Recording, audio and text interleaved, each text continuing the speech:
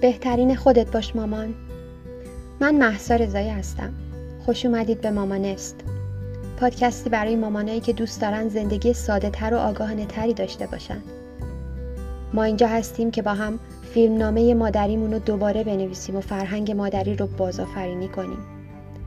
یادمون باشه مادر شدن آغاز شکوفایی ماست، نه فراموش کردن خودمون. همه اون چیزی که ما لازم داریم تا آینده خودمون و خانواده‌مون رو تضمین کنیم اینه که یه مادر شاد، راضی، با اعتماد به نفس و مولد باشیم. توی این پادکست قراره روی مباحث بهره‌وری، فرزندپروری، ذهن‌آگاهی، مینیمالیسم و سلامت خانواده در کنار آگاهی در مورد اقتصاد خانواده و محیط زیست تمرکز کنیم. مأموریت من اینه که بهت یادآوری کنم میون همه ی روزمرگی‌های شیرین مادرانه چقدر توانمندی. بهت کمک میکنم افق دیدتو گسترده تر کنی و راهتو برای اینکه بهترین نسخه خودت باشی پیدا کنی. یه مامانست واقعی. پس بیا امروزمونو بسازیم. بیا شروع کنیم.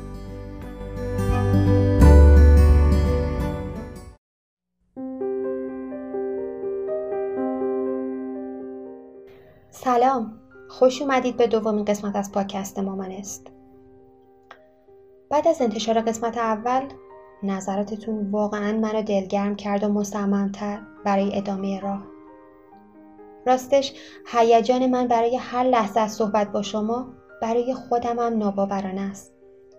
نمیتونید تصور کنید چند تا موضوع مهم و ارزشمند تو برنامه ذهنی من برای آکادمی مامانست هست و منتظره تا به گوشتون برسه.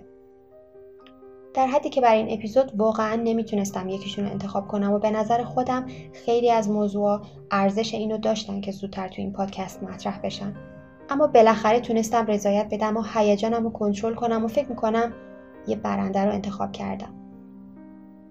اساساً من تمام دانش و اطلاعات رو که میخوام با شما در میون بگذارم توی 7 دسته که ارزش‌های اصلی ما در مامانست هستن دسته‌بندی میکنم و از نظر من این 7 مورد ستون‌های موفقیت برای ایجاد یه مجموعه ابزار خوش ساختار و متناسب با نیازهای یک مادر مدرن در دنیای امروزی هستن تا تجربه یه زندگی دلپذیر و لذت بخش رو بهمون هدیه بدن. منظور من همون 7 موضوعی که در مقدمه پادکست اومده، یعنی بهره‌وری، فرزندپروری، مینیمالیسم، ذهن‌آگاهی، سلامت خانواده، آگاهی در مورد محیط زیست و اقتصاد خانواده. موضوع این هفته مبنایی برای همه این موضوعات، البته با تمرکز بر ذهن‌آگاهی. مرحله اولیه‌ای که تقریباً همیشه در زندگیمون نادیده گرفته شده. منظور من تعیین چشم انداز زندگیمونه. وسعت افق دیدمون نسبت به خودمون. یه دقیقه صبر کنید.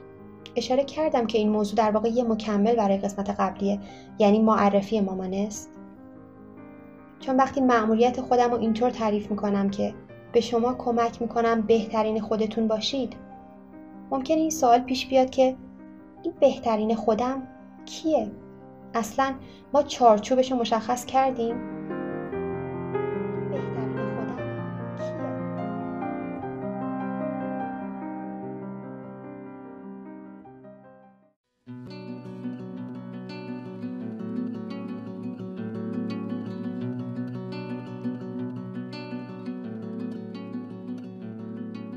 حالا اجازه بده تو رو با بهترین خودت آشنا کنم مامان.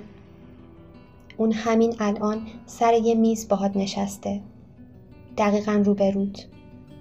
بهت خیره شده و شما میخواین یه فنجون چای با هم بخورید و با هم گپ بزنید تا اونو بیشتر بشناسی و تفسیرش کنی. چون وقتی نمیدونی میخوای به چه کسی تبدیل بشی، بهترین خودت در آینده کیه، چه خصوصیاتی داره و دیدگاهاش تو زندگی چیه، پس چجوری میتونی به اون تبدیل بشی؟ چجوری میتونی اون باشی؟ بعد از این مقدمه طولانی بذارید هدفمون رو روشن بگم که قرار ما این بهترین خودمون رو توصیف کنیم. در واقع میخوایم همه ی رویاهامون رو تعیین کنیم، چون رویاهای ما خود آیندهمون رو به تصویر میکشن. اینکه رویاها و اهدافمون رو شفاف سازی کنیم خیلی ما رو توانمند میکنه. نوشتنشون اولین قدم برای نیرو بخشیدن به رویاهامونه. ایجاد یه چشم انداز برای زندگیمون انرژی و اراده ایجاد تحول رو برامون امکان پذیر میکنه. به ما کمک میکنه که ثابت قدم بمونیم و به خود ایدئال آیندهمون متعهد باشیم و بهترینای خودمون رو ارائه بدیم.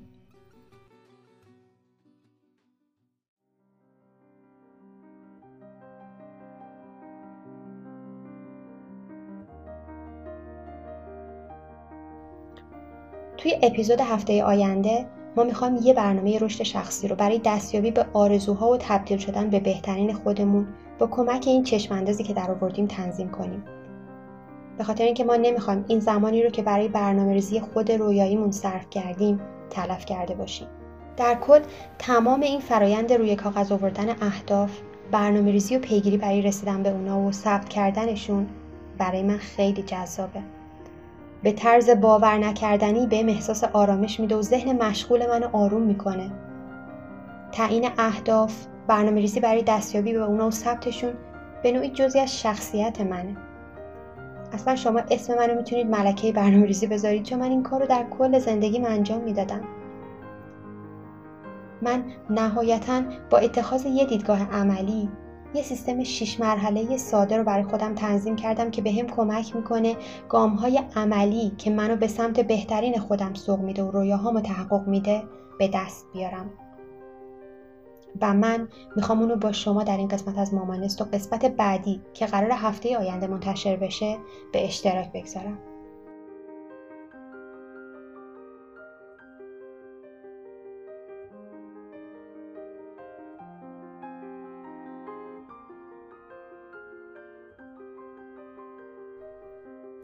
خب مامان، بریم که با همین سیستم رو باز کنیم و گامهاش رو تعریف کنیم. گام اول استخراج رویاها. گام دوم نوشتن نامه به بهترین خودمون در آینده. گام سوم اتخاذ یک ذهنیت مثبت. گام چهارم تنظیم یک برنامه رشد شخصی. گام پنجم تعهد به این بهترین خودمون در آینده و گام 6 دنبال کردن مسیر پیشرفتمون.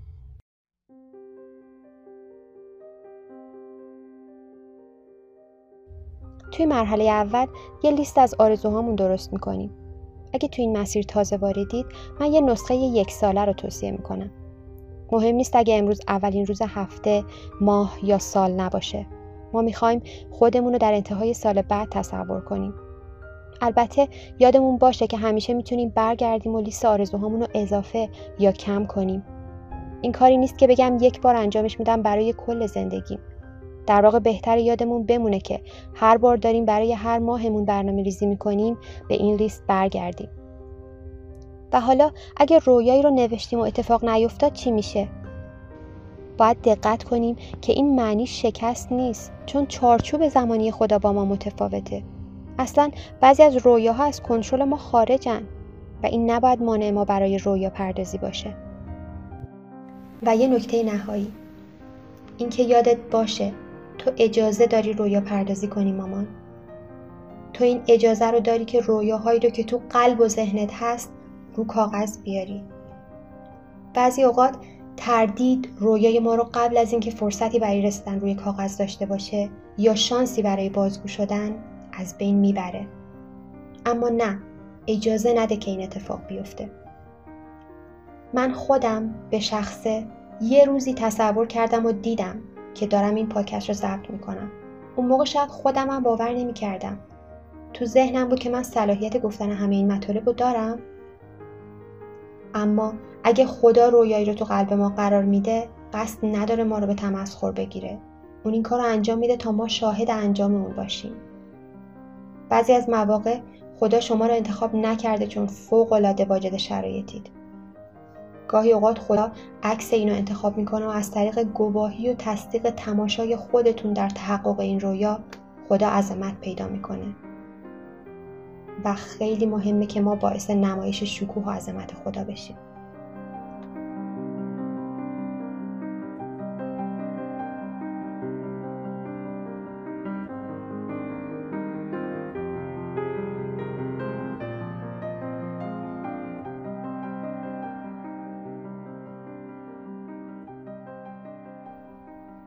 و توصیه شماره 1 من در ایجاد یه لیست عالی از رویاهامون پرسیدن سوالات عالی از خودمونه.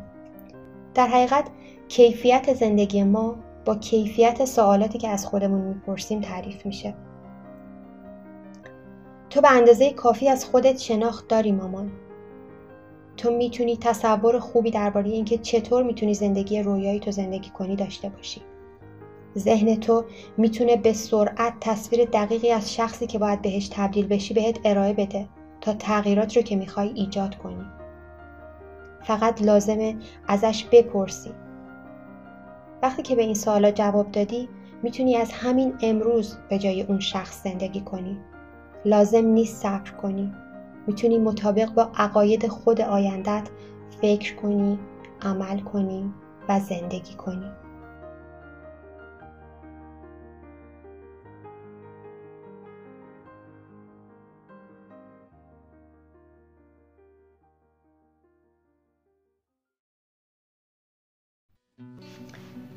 حالا آماده ای مامان؟ دفتر برنامه‌ریزی یا هر دفترچه‌ای رو که میخوای باز کن.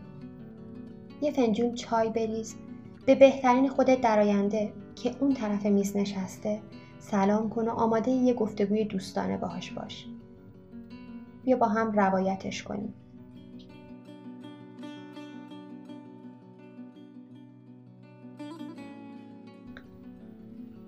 یه نفس عمیق بکش.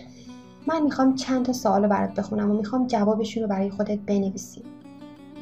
بین این سوالات ممکنه لازم باشه پادکست رو متوقف کنی یا بیشتر فکر کنی. اصلاً مشکلی نیست. راحت باش. من بهت توصیه میکنم برای این کار کمی وقت بذاری. خب مامان، به خود آیندت، بهترین خودت سلام کن و حالشو بپرس. اول از همه ازش سوال کن. از نظر معنوی چه وضعیتی داره؟ تو رابطه خودش با خدا چقدر حس خوبی داره؟ چقدر به خدا اطمینان داره؟ چقدر خالصانه به خدا دل بسته و ارزشاش تو زندگی چیه؟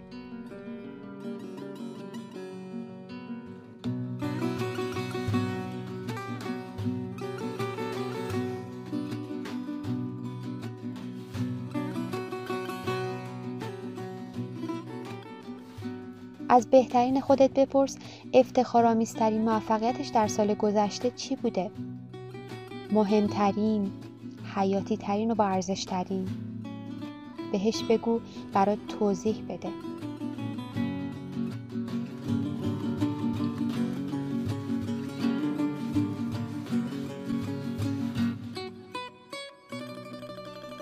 در مورد اون لحظه، اتفاق یا کلاً اون تجربه جنجالی که باعث خوشحالی عمیقی در درونش شده بپرس. ازش سوال کن چه زمانی بود که اون تو رخت خوابش خوابیده بود اما از شدت هیجان خوابش نمی برد چون چیزی که اون رو خیلی خوشحال می کرد قرار بود فردا اتفاق بیفته. اون چی بود؟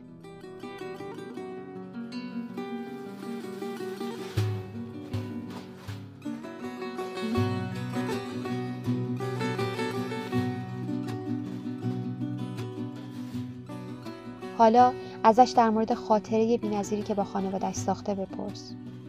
شاید یه سفر لذت بخش، یه تجدید دیدار خانوادگی، یه تجربه احساسی از در آغوش گرفتن و بوسیدن دست مادر و پدرش. چه خاطره‌ای؟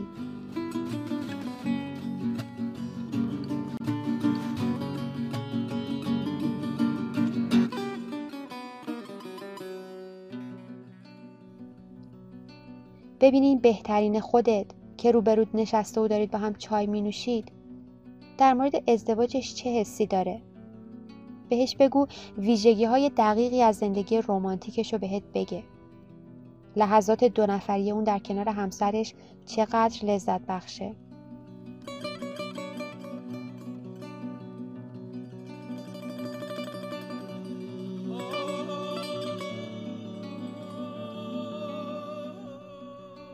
ازش بخوا از ذهنیتش در مورد مادری بهت بگه. ارتباطش با بچهش چطوره؟ فکر میکنه چقدر برای فرزندش کافیه؟ ازش بخوا تا از مسیر آرام و شاد مادرانش بهت بگه. راستی شاید اون الان دوباره مادر شده. مردد نباش. اگه میخوای ازش بپرس ساختار خانواده ایدئالش چیه و حتی اگه کنجکاوی که بدونی اسم بچه تازه متولد شدهش چیه، ازش بپرس.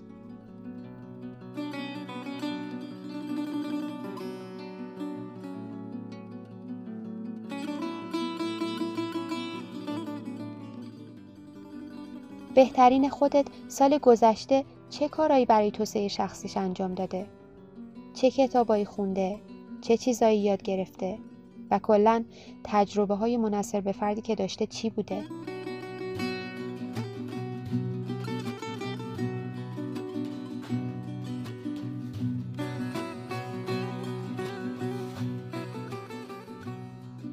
ازش سوال کن که چقدر مثمر ثمر بوده و چقدر استادانه تونسته زمانش رو مدیریت کنه تا بتونه از فرصت ایجاد شده برای پاسخ دادن به نداهای درونیش چه در مسیر مادری و چه خارج از اون استفاده کنه و در کل چطور تونسته تعادل زندگی شغلی و خانوادگیش رو حفظ کنه.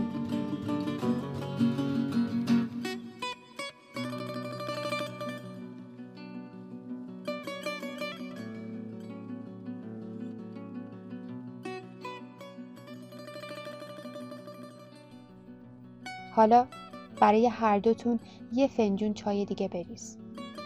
بیاد ببینیم اون چقدر پر انرژی و سالمه. ممکنه ذهنیتش رو در مورد نحوه انتخاب غذا تغییر داده باشه. یا شاید به صورت منظم ورزش انجام میده. ازش بخوا تا در مورد سلامتی فیزیکی خودش بهت بگه.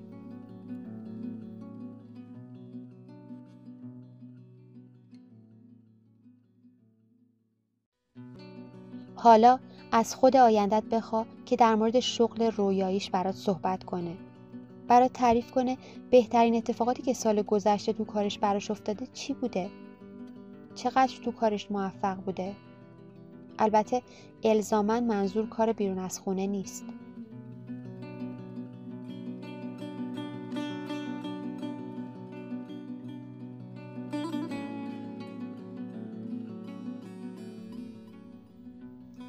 ببینین بهترین خودت سال گذشته به کدوم یک از اهداف مالی که برای خودش داشته رسیده که خیلی زندگیشو تغییر داده و باعث آرامشش شده.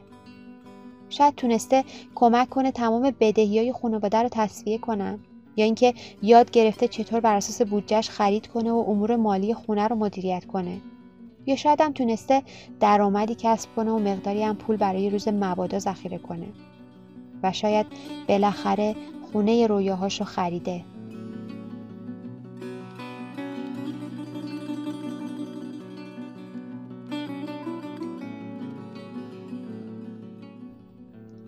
ازش در مورد زندگی اجتماعیش سوال کن.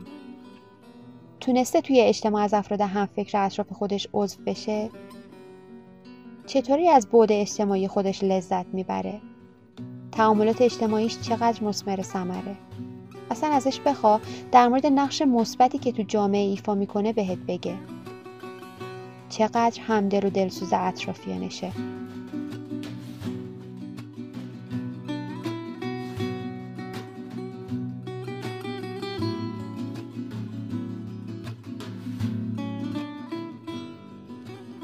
ببین خود آیندت چه فعالیت، سرگرمی و در کل چه کاری رو فقط برای خودش انجام میده که باعث شده حس شادی، سلامتی و ارزشمندی بیشتری بکنه و راضی تر زندگی کنه.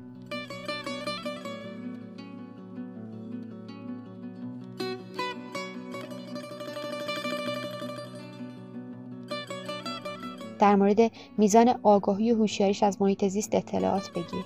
ازش بخوا بهت بگه چه رفتارهای مثبتی رو در مراقبت از کره زمین انجام داده.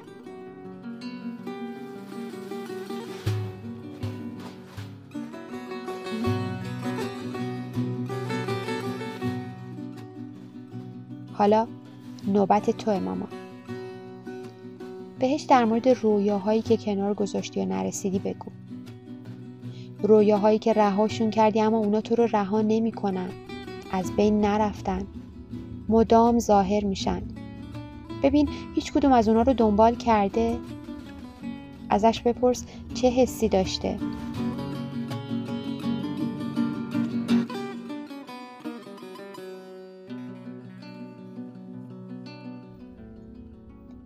ادامه بده. از ترسات به خود آیندت بگو. اون روبروت نشسته. بگو اگه مطمئن باشی که شکست نمیخوری، چه اهدافی رو دنبال میکنی و از اراده قویت برای رسیدن به اونا بگو.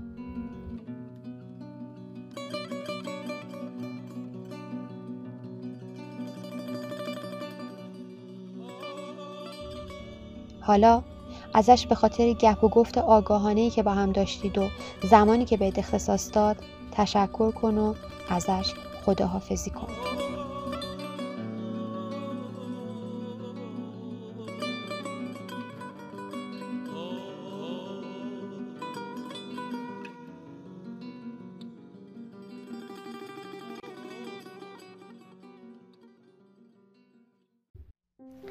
ما موفق شدیم مامان.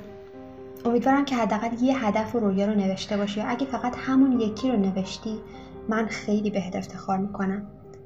چون اولین قدم برای رسیدن به بهترین خودت تعریف کردن اونه. البته اگه حس کردی همه ذهنتو خالی نکردی به این سوالات اصلا بسنده نکن. چون اینا فقط سوالات پیشنهادی من بودن. حالا نوبت اینه که بریم سراغ گام دوم از سیستم 6 مرحله ایمون که نوشتن نامه به بهترین خودمون در آینده بود. اما اصلا چرا باید این نامه رو بنویسیم؟ چون میون روزای شلوغ و پر از سر و صدا و زیبای مادرانه گاهی ما خودمون رو پیدا میکنیم و میبینیم همش داریم بزرگترین ایده ها و اهدافمون رو به عقب ذهنمون هل میدیم و وقتی میفهمیم اون شخصی که قبلا فکر میکردیم میشیم نشدیم تعجب میکنیم و ناامید میشیم. بعضی از این رویاها آرزوهایی بودن که میتونستن ما رو یه مرحله بالاتر ببرن و باعث رشدمون بشن، اما ما تصمیم گرفتیم که به جای اون مشغول باشیم. بزرگترین مزیت نوشتن این نامه به خود آینده‌مون اینه که میتونیم چشم‌انداز و اهداف خودمون رو در طول مسیر زندگی به خودمون یادآوری کنیم.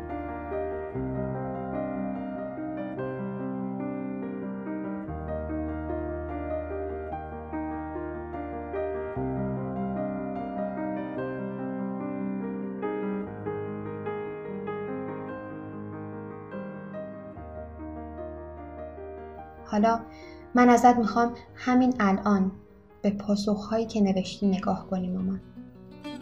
چشماتو به کلماتی که نوشتی بدوز، رویاهاتو در نظر بگیر و اجازه بده مدادت با کاغذ مماس بشه و شروع کن.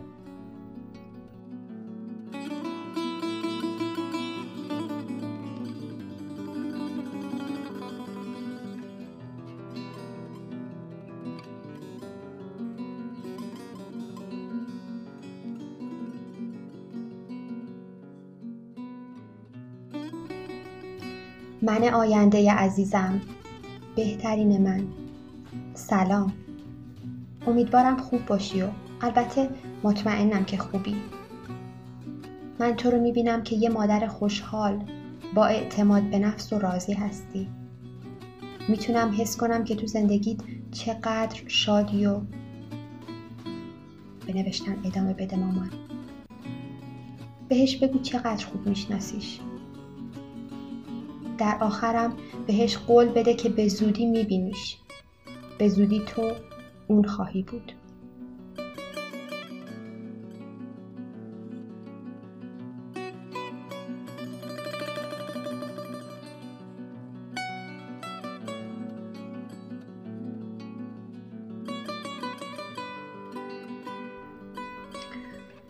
وای چه تجربه فوق‌العاده‌ای. به نظرت شگفت‌انگیز نبود؟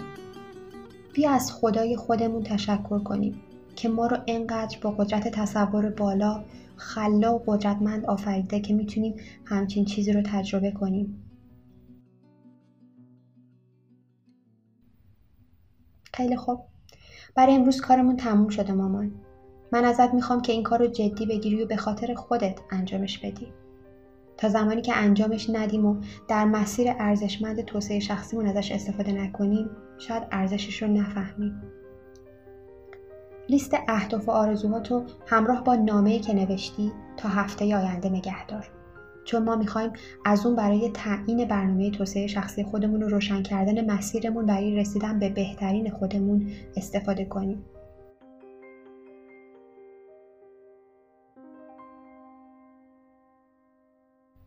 چهار قدم از 6 قدم هنوز باقی مونده. تا هفته دیگه این 2 قدم رو بردار مامان. امیدوارم مطالبی که گفتم برات مفید باشه و در آینده بهت کمک کنه. خدا نگهدار.